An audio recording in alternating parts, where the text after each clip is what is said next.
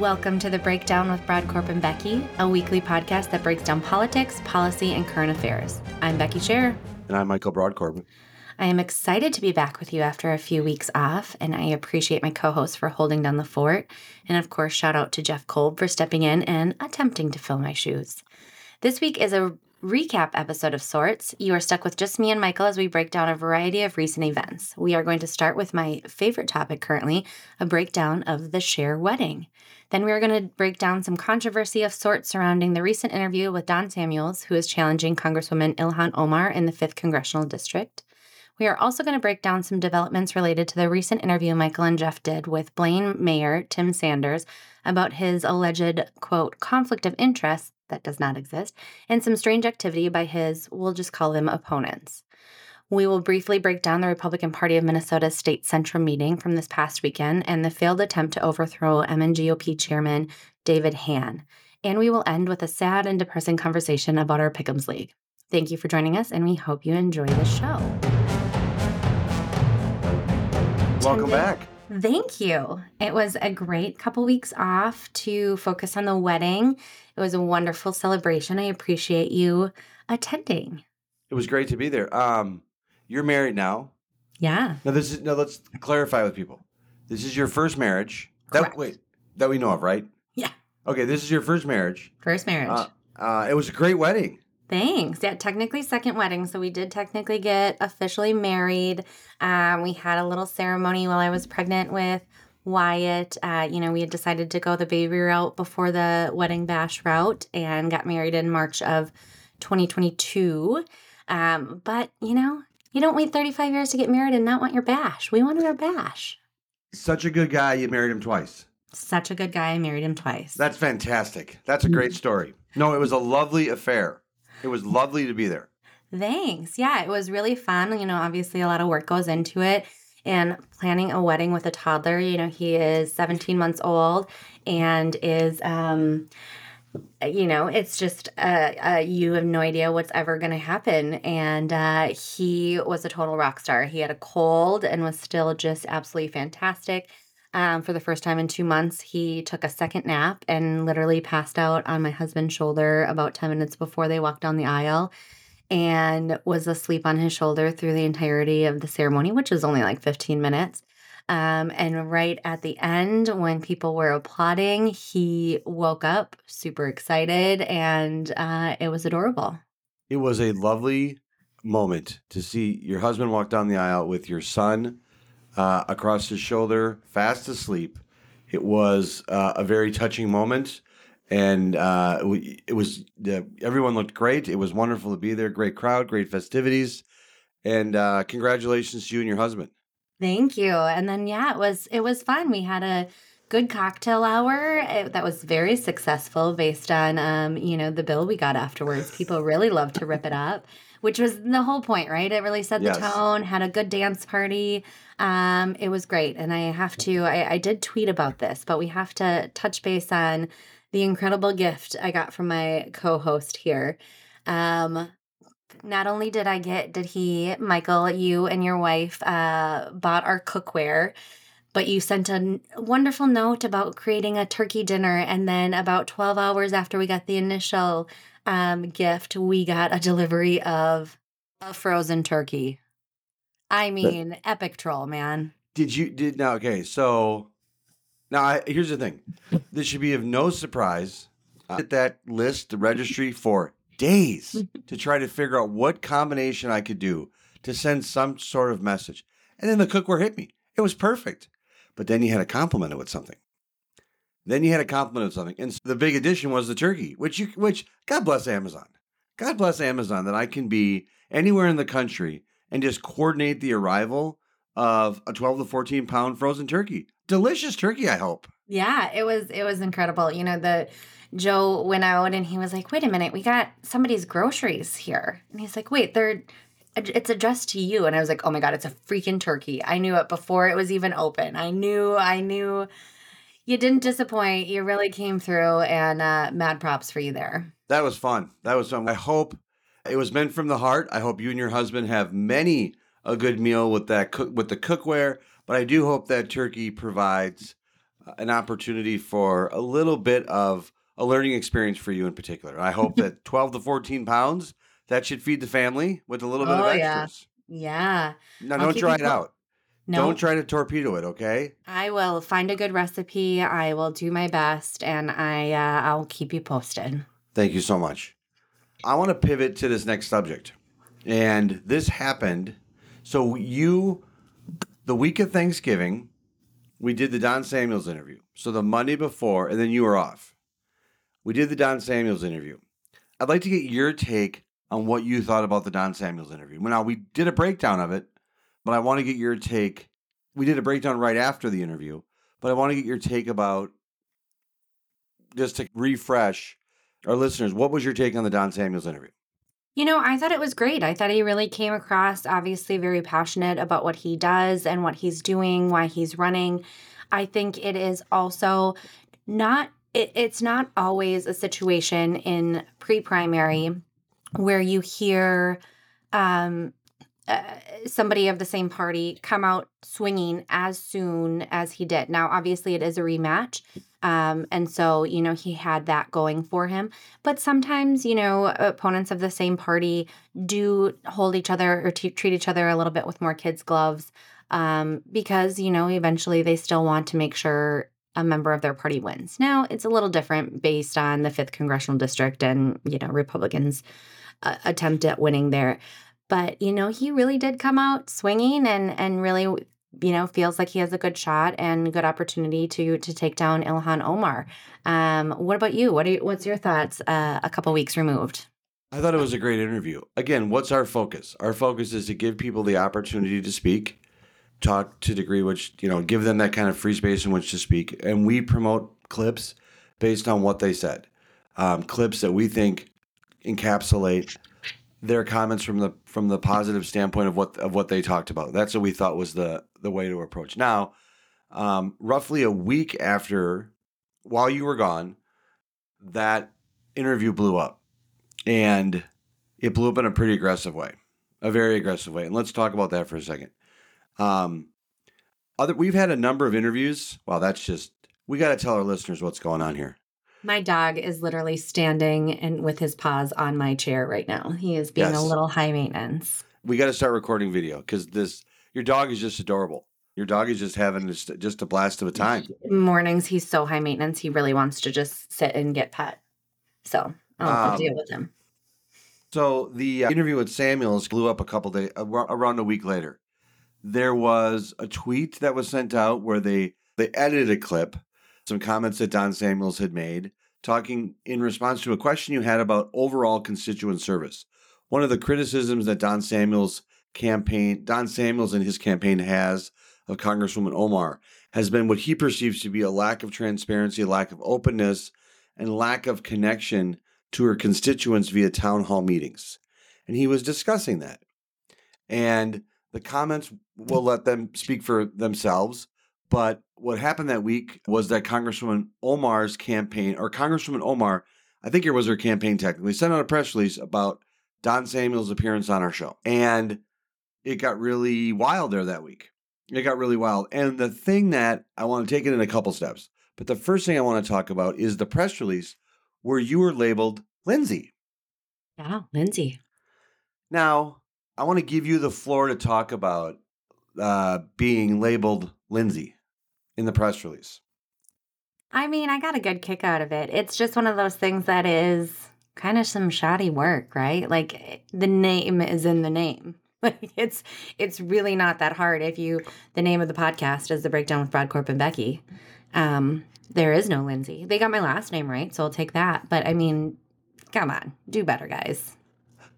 Now, I want to point out something. I had more than one phone call with reporters. Now, what I did is there was a couple media outlets that ran nearly verbatim with the fact that though the name of the podcast is The Breakdown with Brodkorb and Becky, they went with Lindsay. I felt the need to reach out to some of those media outlets and correct the fact that even though the name of the show is The Breakdown with Brodkorb and Becky, that there is no Lindsay on the show, that there is no Lindsay in Anywhere Connection show. I'll give you, without naming names, I will give you kind of a recap of what some of my phone conversations were like. And I had this with probably 3 or 4 reporters And they basically went, asked, what was my take on the interview? I said, the interview speaks for itself. Becky and I want to have a space where people get to speak. We promote clips based on the positive aspects of what the interviews are. We don't play any gotcha games, and we try to prepare every our guest and have these kind of good conversations. But they kept going back to, what does Lindsay think? I remember saying, there's no Lindsay. The press release says Lindsay. I said, I know what the press release says. There's no Lindsay. I said, the name of the show is The Breakdown with Brodkorb and Becky. I'm Michael Brodkorb, and it's Becky Scherr. It used to be Becky Allery. Who's Lindsay? There's no GD Lindsay. And I had to have that conversation a few times because when it goes out from a press release from Congresswoman Omar, I tell you, they think it's the law. And they were like, where's Lindsay? I said, there is no Lindsay. And a little funny aside, at one of these conversations, I finally said, look, there's only one Lindsay I know in my life.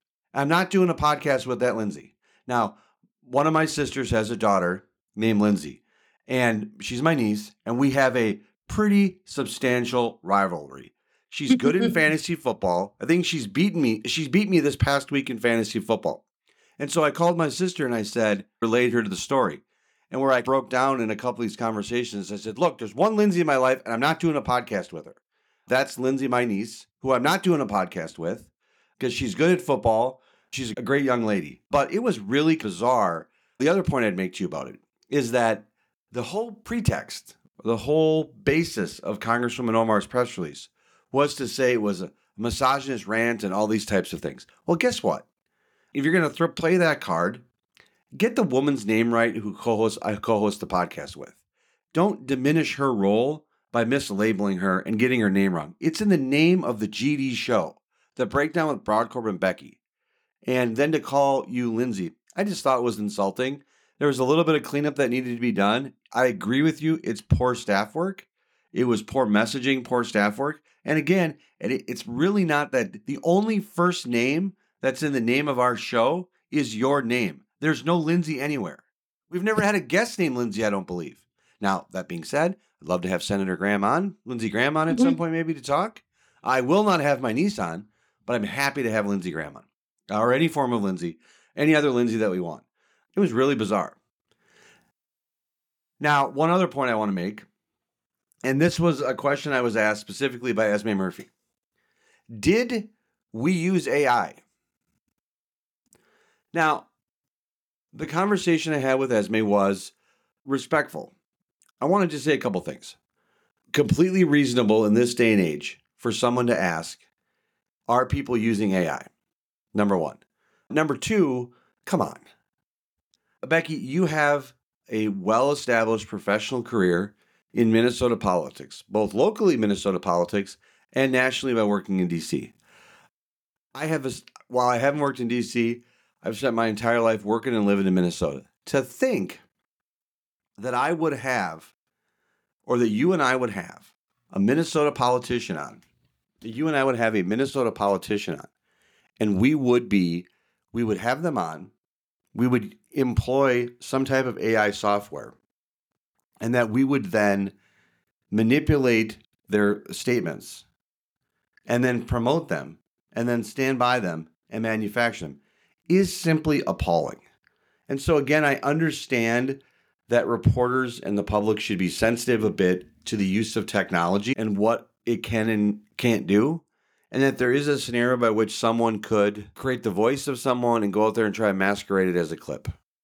We talked about some of the concerns with AI and coming in the next election cycle with Secretary of State Steve Simon, the biggest nerd fest I've ever seen with you. You and Steve Simon nerding out. And he raised concerns about AI and how it could be manipulated and what could be done. But to think that we would do that, I think is simply appalling. I was offended. I was offended by the discussion. In some ways, I was offended by the accusation that we would use AI. And I think it was a way in which to diminish overall the work that we're doing on this podcast. And I just wanted to just note that rant. What we also tried to not do was make it about us. We let the interview speak for itself. We let the commentary speak for itself. Now, one other thing that I think I'm actually very proud of.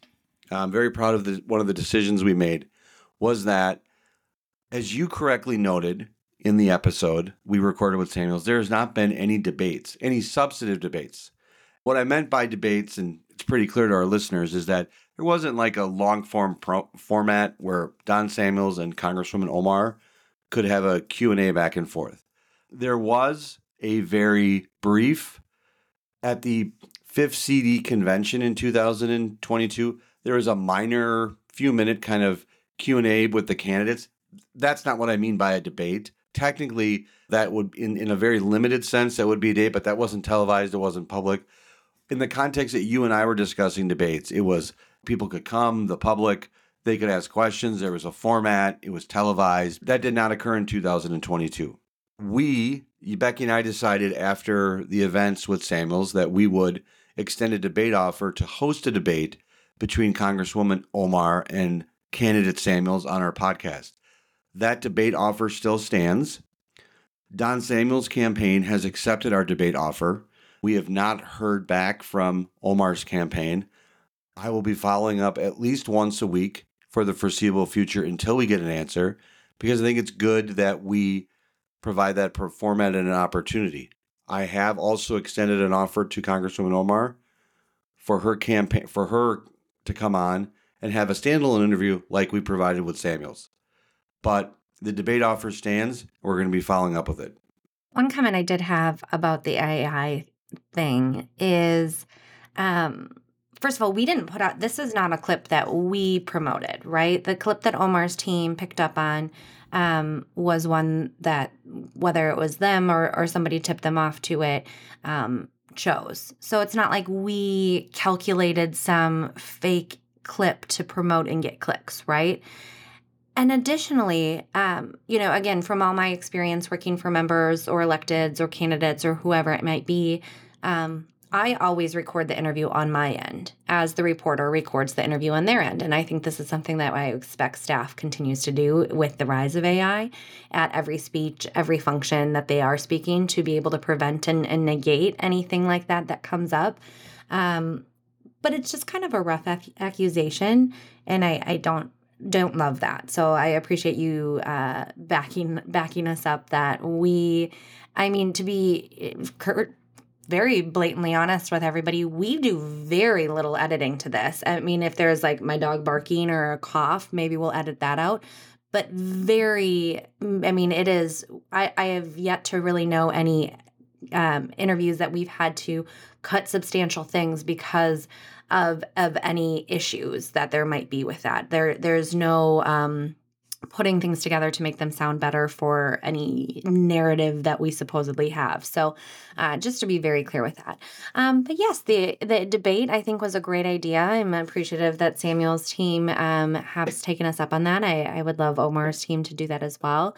And if not us, I think it is an important thing for candidates to do in a public, NPR usually offers, sometimes KSDP or WCCO. And then additionally, some private groups that will live stream it. I think it is an important thing for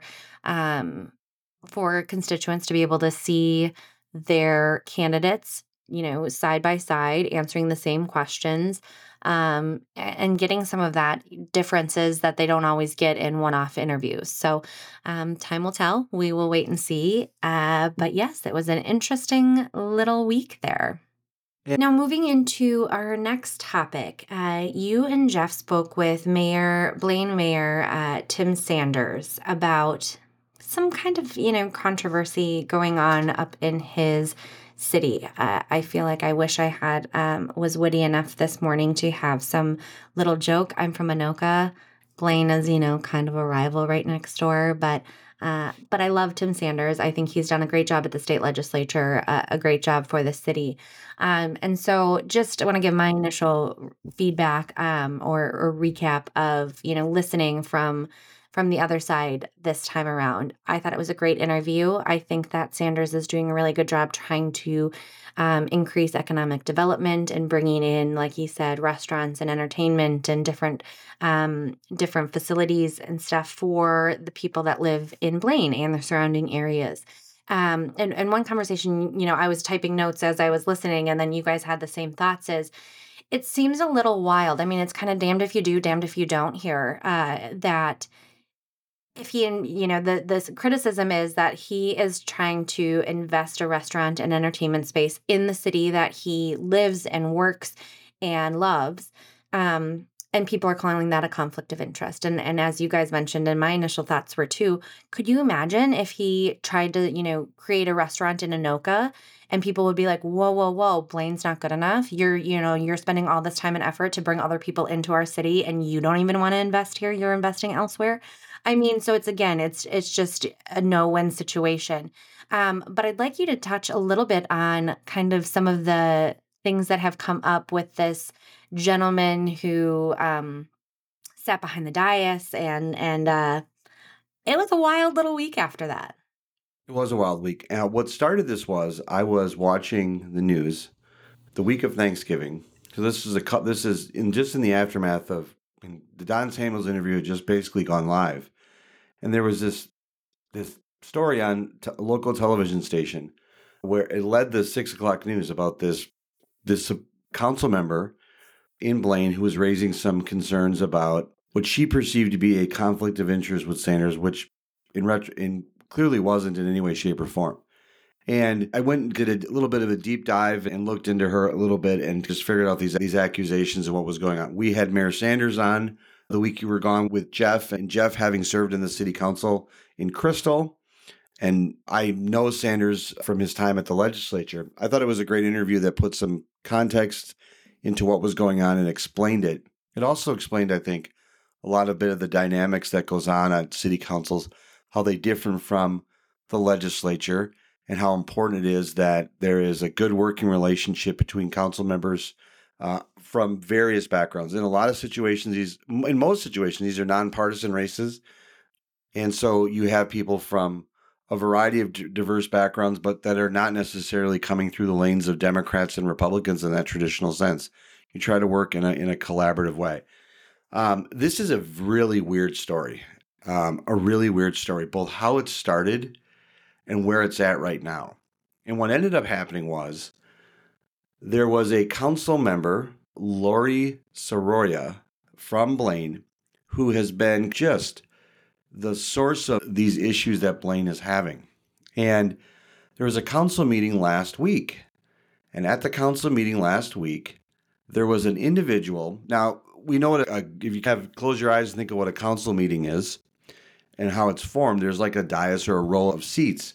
And there was a person sitting in the corner behind her during the council meeting. And I'd happened to watch it and saw that this person was sitting there. He was later identified as a gentleman by the name of Kevin Landry. Kevin Landry had ran for county commissioner in Anoka. He is a financial contributor to Lori Soroya's campaign for Blaine City Council, and she contributed to his Anoka County commissioner race. He eventually dropped out of the race, in a bizarre thing. But what was so unusual is as you're watching this city council meeting, you're seeing this guy sitting behind in the corner. And it was spot really, that usually is just staff, right? I mean, very few people nobody sits there. Right. The person was literally sitting in the corner in this chair. And if you're watching this, and it's on my Twitter feed at @Brodkorb, where I posted some of this, you see this guy sitting there and you're wondering what's going on. What I would later learn is that he was there, and he has claimed that he was there in a capacity as a personal protective officer. He, on social media, showed that he had a badge. He claimed that he worked in that field. And I documented that on social media, and I documented some of these claims. And the impression that he gave is that he was there to provide security that night for this particular councilwoman. I don't have any evidence, nor have I seen any evidence, that it was justified, warranted, and nothing other than the creation of some political theater by her and this individual, Kevin. I have no evidence to say that it was justified in any way. After I pointed out on social media, I asked for some of his credentials in the state of Minnesota, as in many states, in order to advertise and promote yourself or if you claim that you are a private detective or you work in that kind of personal protective agent role, you need to be licensed or work under a licensed company. And I have yet to find any evidence that he has licensed himself or that he's working in a company that has given him some authority to present himself that way. The badge that he flashed on social media could be purchased in a number of online places. As I have been told, it is against the law for someone to present themselves as a personal protective agent or officer if you're not licensed. I'm trying to confirm whether or not he's licensed or whether he's doing it in some kind of licensed capacity. I have seen no evidence to date that he is licensed. What I do know is after I made some of the claims and I asked him some questions, he took down his social media feed temporarily. It's now back up. He removed all languages and all posts and any reference to his claims that he was a personal protective agent or officer. I think those terms are generally interchangeable in some ways. Some people say agent, some people say officer. He had used the language officer, but there's no reference on his social media page that I can find anymore to him working in this capacity. It is a crazy situation. And what I honestly think is going on is that this is just some type of political theater that's been created for her, this councilwoman, to appear as if she's being targeted, she's being harassed. And so she brings in this guy with, I don't see any evidence yet that he has any credentials or bona fides to present himself this way. What I have found out about him is that he is part owner of a carpet cleaning company. He also does officiate some weddings. I see nothing in his background that would lead me to believe that he has any experience in this type of role.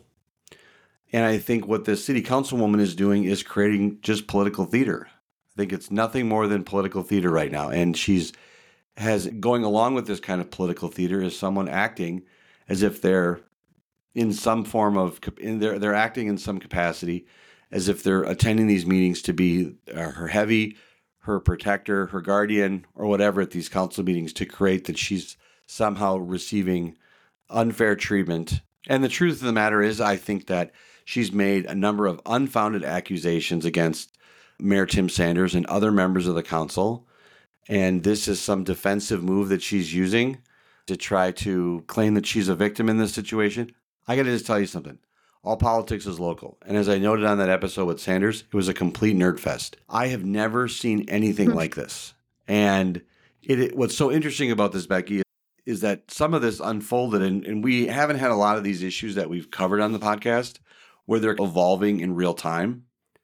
This one has been evolving in real time. This is the first kind of episode first time I think we've done an episode where there's been like some news events that have really kind of rippled from it. And I don't mean news events in the same sense of like the Jensen interview or some of our other interviews that really created some waves. This one was like a little bit, if you followed me on social media, and there's been some other developments on this. I'd like to revisit this subject because I think there was some developments in the last 24 to 48 hours that I think are going to be worthy of us to recircling back and having this conversation. We could talk with Jeff again, break this down a little bit more, but it's a weird situation. I think this is what, honestly, and one more time I'll say, I think Tim Sanders is a great guy. I think Blaine is a great city. I think he's trying to do a great job at development, and having worked in that city, he's trying to develop it as best he can and have there be good opportunities. I think the story is not any more complicated than that. I think there's a new member of the city council who has a documented track record of creating some unnecessary drama. And I think that how she's acted in the past is now on display for the residents of Blaine. And I don't know if this issue is going to go away anytime soon, but I have no concerns about Mayor Sanders, his work in the city, and how city business is being done. I think that this council member is just out to create trouble. In the absence of her finding trouble, she's going to create it with herself. Absolutely agree. A couple comments I want to make on that is obviously, if anybody feels as though they do need security, I mean, more power to you to do what you need to do to feel safe. However, usually that comes with some sort of statement or comment And as you mentioned in your tweet as well, there was a police officer that, as often is at official meetings with electeds at any level, there was an officer from the city that was there at the meeting. My biggest take from this kind of perspective is, in all of my experience, and Republican politics has gotten pretty volatile over the years, and there have been often times where we either campaigns or working for the state party, security has been needed. Now, there's two different types of using security, right? There is, let's say, Congressman Emmer. When he is at an event, he has security that are blending in, they're standing by the doors, they're kind of more observing. When you have somebody sitting behind you or standing, like when we were at the state fair and we had a lot of issues, we would have a security officer out front. You are trying to send a message. That is something that is very deliberate in how you're conducting yourself, of having a security sit behind you. And like you said, that is really about political theater more than him just sitting in the row, being there if you need him, being available if you truly did feel insecure, unsafe, whatever it might be. But that was trying to send a message by having that individual sit behind the dais, sit there, and make it very apparent that, I got this guy working for me. Don't mess with me. Somebody is trying to mess with me, whatever it might be. So it's just interesting to see from an outsider's perspective. Again, it was a really interesting interview, and I want to nerd out for 1 second because I think I really loved you guys kind of breaking down the open meeting laws and the financials. I think you guys, as you discussed, a lot of people have a lot of misconceptions about what city government looks like and how it goes. And, we see on TV that a mayor is of cities of all sizes is a full-time job. It's very much not the case, and I think that that's an interesting perspective to show a lot of people. But the open meeting laws, and I love the breakdown between the different of the state legislature and the and city government, because I do think it's a little wild.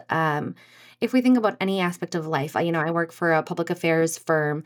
To think about not being able to have conversations and collaborate before we have to present something to a client.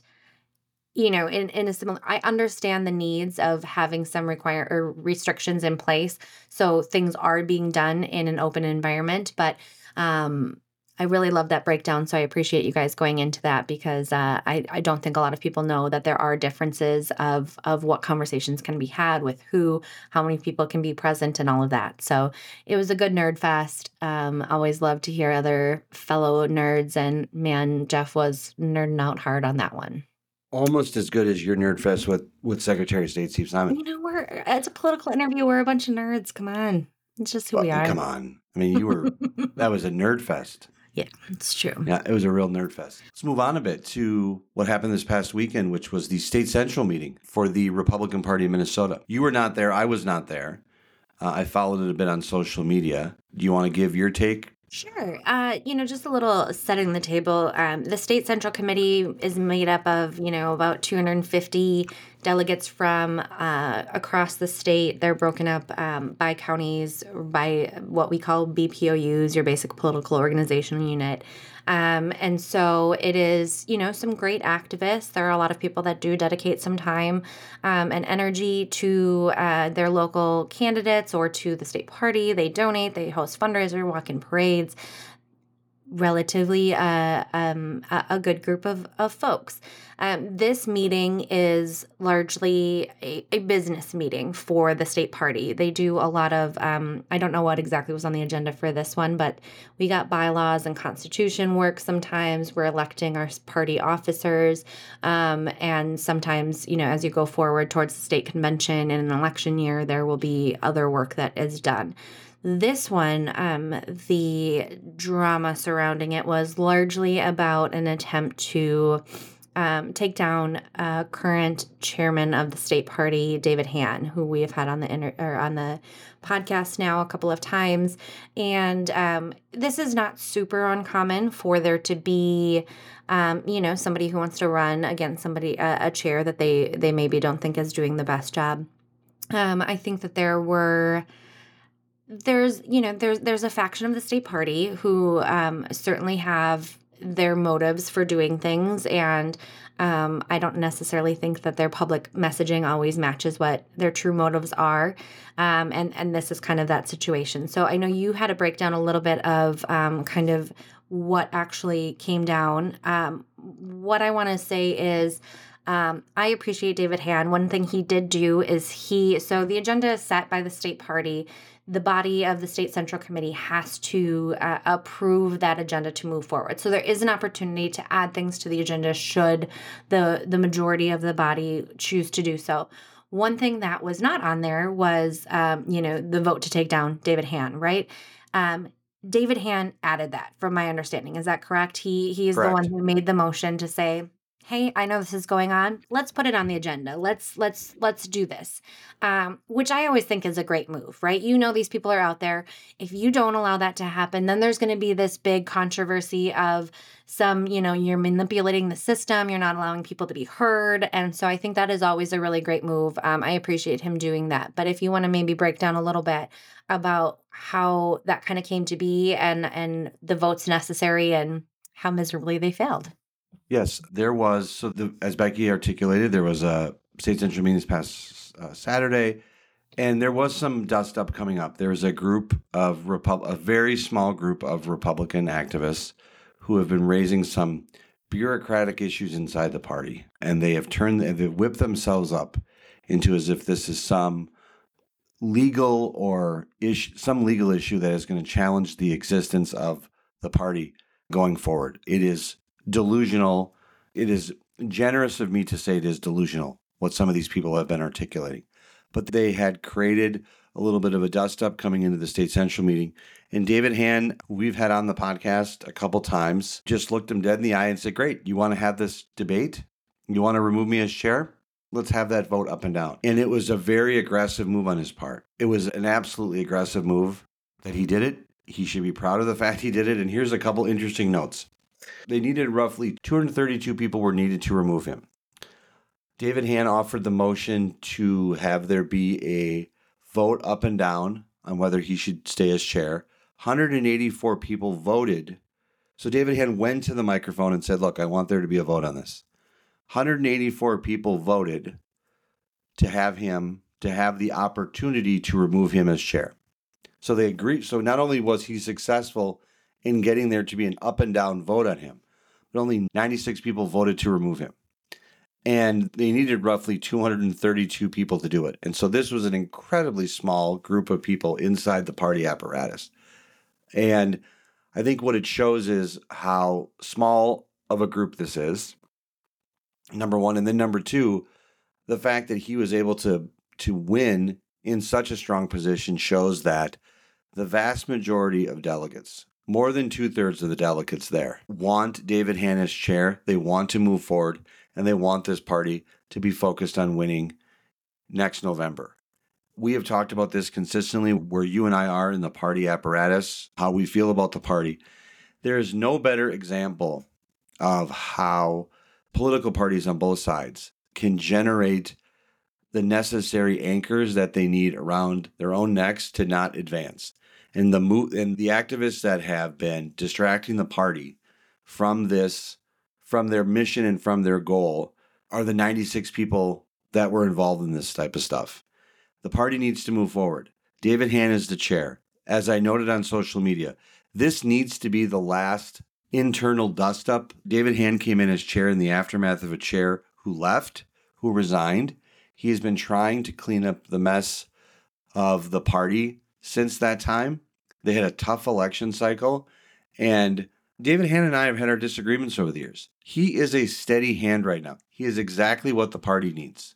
He is exactly what the party needs right now. A steady hand at the till, someone who can be a good steward of the party and navigate it through these rocky times that are coming ahead. And I hope that the activists inside the party that are part of the 96, that they start working in a more collaborative way for Republicans, so Republicans can win next November.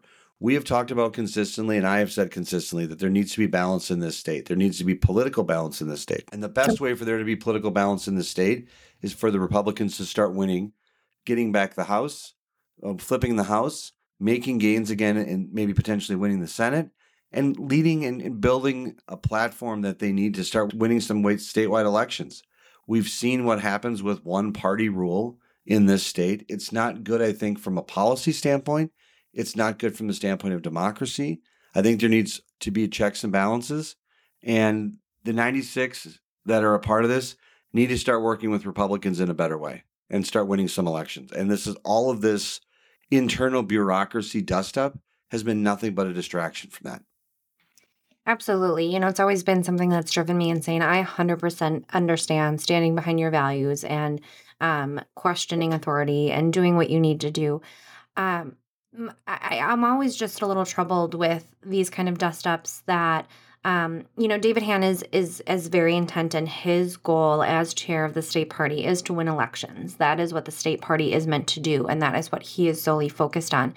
And so, a lot of times when it's folks that believe that the state party's messaging is not conservative enough, they're not far right enough in a lot of ways, do they understand that the alternative is Democrats? I get it. You are all about that. Let's get our Republicans in the door, and then we can have those substantial policy. Let's get the Republican trifecta. Then we can have those substantial policy debates of which side of the right side of the spectrum we want to be on policies. But we need to get our Republicans in the door so we can actually have power and make a difference and get Republican, conservative, fiscal conservative, good, state focused laws passed, and then we can focus on some of the other stuff. And I'm with you. I'm hopeful. I would say I'm not that hopeful, but I do agree that I wish these folks would move on and kind of coalesce behind David Han and the state party. At the very least, I hope they remain active in some capacity within their communities. And we need door knockers, we need phone callers, we need people to support the party apparatus at all levels. I know that going into an election year, I'm sure we'll have some criticism of this at some point. But at this point, we need to head into 2024 strong if we're going to have any chance to retake the House and to make different inroads at the state legislature. So fingers crossed, right? Correct. And the other point I make is that this group has been organizing for quite some time. They have not been able to find a candidate. They did not have a candidate to replace David Han. There was not someone that had come forward and said, I want to lead this party. And the reason why is because people want David Han to lead right now. Had David Han been removed on Saturday, it would have created, I think it would have paused all party operations for 60 to 90 days at a bare minimum. Donor money would have frozen up. There would have been no money coming into the party. And to what end? And I do question sometimes if some of these people realize that their political adversaries, their political competition is the Democrats. But they have demonized and made David Han their enemy. They've done all this stuff when in fact that their political adversary is the Democrats. And all they are doing is weakening the party internally and preventing it from gaining momentum, gaining success, building the momentum that they need in order to have a successful election. I mean, it's very reminiscent of the speaker's debacle that we just went through, Bingo. where they took down Speaker McCarthy and had no plan in place, and things grinded to a halt in a really precarious time for our country. And it was just, we all lost. We all lost. Aside if you didn't, regardless of whether you liked McCarthy or not, the entire country lost in those weeks of that debate. And so I am very pleased that they were unsuccessful. I hope that, here, if you want to do it, start planning, have an actual candidate, run a true campaign when the chairmanship is up in, the next time it is up, and plan accordingly. We need to be done with these supposed coups and this kind of situation. It's just, I'm over it. Let's move on. Let's be successful. Let's work together. Democrats have it figured out. Let's figure it out. I would agree, Becky. As we pivot to our next subject, I do want to disclose that if I did use AI, I would use it in two areas: your food takes and your football picks. Man, if I used AI in my football picks, I might be a little more successful. What's going on here? Like, Man. do we need to have a breakdown of what's going on here? So here's the deal. My strategy. Oh, I know the deal.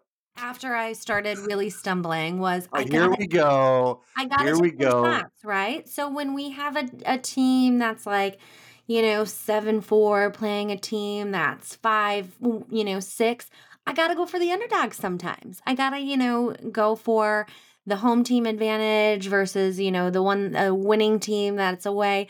I gotta take some chances to try to make some inroads. And man, I've been feeling miserably. I am waving my white flag. I'm not giving up fully. I am still gonna put in my picks. I'm still gonna hope that I don't know what I can hope for. That you have a technical difficulty like I did, maybe. Here are my putting out my thoughts for technical difficulties towards you. But man, it's been a rough go. I mean, not only have I've needed to gain 1 or 2 every week, and I've lost 1 or 2 every week. And it is just really sad. It hurts my heart. I'm not ready to concede yet. It's not over till, I don't know that we can say that saying anymore. So it's not over yet. But it's been brutal. It's sad. It's depressing. I hate to lose. Well, yes. And let's just put in context where you're at. You are 10 games behind me. Oof. 10 games behind me. Here's your real concern. Mike Zipko is 1 game behind you. I know.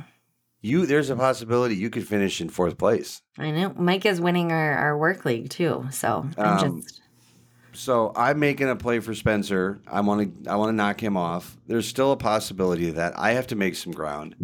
But I got to tell you something. I have accomplished my goal so far. We have 3 weeks left in this? Yeah. No, we have 4 weeks left in the season. We have there's 4 more weeks left. Mathematically, you're still in the hunt. Mathematically, it's possible. I think it's unlikely. It's unlikely. But I think it's mathematically possible. So we'll see. I mean, we're going to do this if the podcast continues. I think it's going to continue. I think we're going to keep doing this, right? I think so. So next season, we'll have to come up with a way.